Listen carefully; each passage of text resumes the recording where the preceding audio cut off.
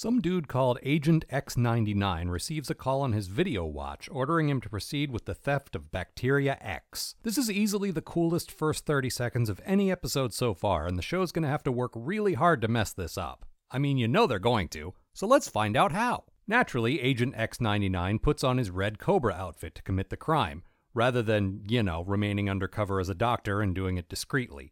Then he brings it to Destro, who snatches it from him and condescendingly waves him away.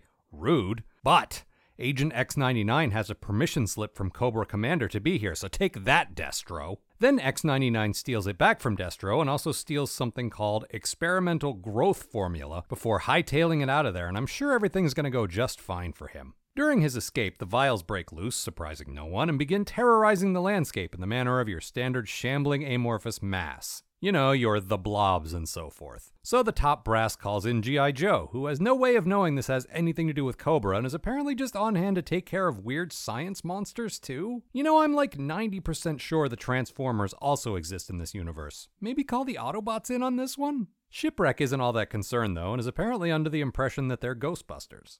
There ain't a Slimer made that we can't take out. So the Joes, having never seen any movie ever, send a bunch of planes in to shoot at the thing. And wouldn't you know it, that doesn't work. Next, Ace comes at it with a crop duster full of insecticide, and that's kind of almost not completely stupid, but it also doesn't work. Then some brainiac, you can tell because he uses a bunch of flowery language for no particular reason, like all smart people in cartoons do, figures out the thing is a germ and volunteers to fly into it with a bunch of antibiotics. Which again is not actually an entirely dumb idea.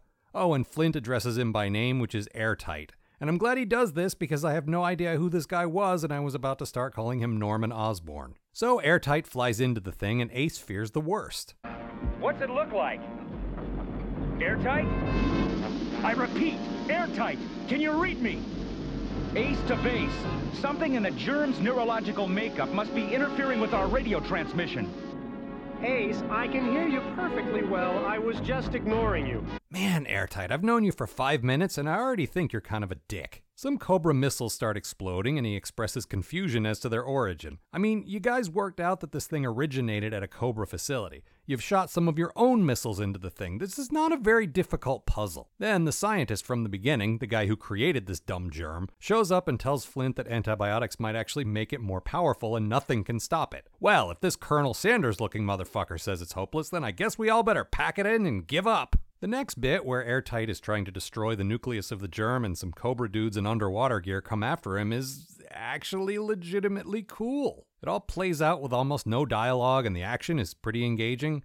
I don't have any jokes for this part. I thought it was surprisingly cinematic for a dumb children's cartoon. The sequence ends with Airtight leaving the Cobras for dead as they sink into the nucleus and he swims away, which is pretty hardcore. He returns to his needle ship, which I guess we just call a rocket, to find Agent X99 attempting to steal it. Oddly, he didn't feel the need to change outfits to do this. Given that they only have 2 minutes to escape, the two of them enter into the standard put aside our differences contract and attempt to get out of the thing together. The antibiotics appear to work. Yeah, that germ's doing the squirm. I couldn't have put it better. Nobody could have. Man, I already liked Roadblock, but Sassy Roadblock is even better. Also, unsurprisingly, the antibiotics didn't work, which is exactly what Colonel Sanders told you would happen. Now the germ is split into 2 germs, and one of them is headed straight for New York. Nobody seems terribly concerned where the other is headed because it couldn't possibly be as important as New York. Shipwreck suggests that they try to poison the thing, only this time they should put the poison in a candy coating. Somehow this isn't treated as a stupid idea, but it also makes me wonder how and why Shipwreck knows about poisoning candy. Is this something he's done before? Then they end up killing the thing with apples because apple seeds contain a tiny amount of poison. Except the first thing it ate was a Cobra chemical lab, and surely those terrorists had some kind of poison in there someplace? Anyway, nobody makes a how do you like them apples joke, so I call that a win.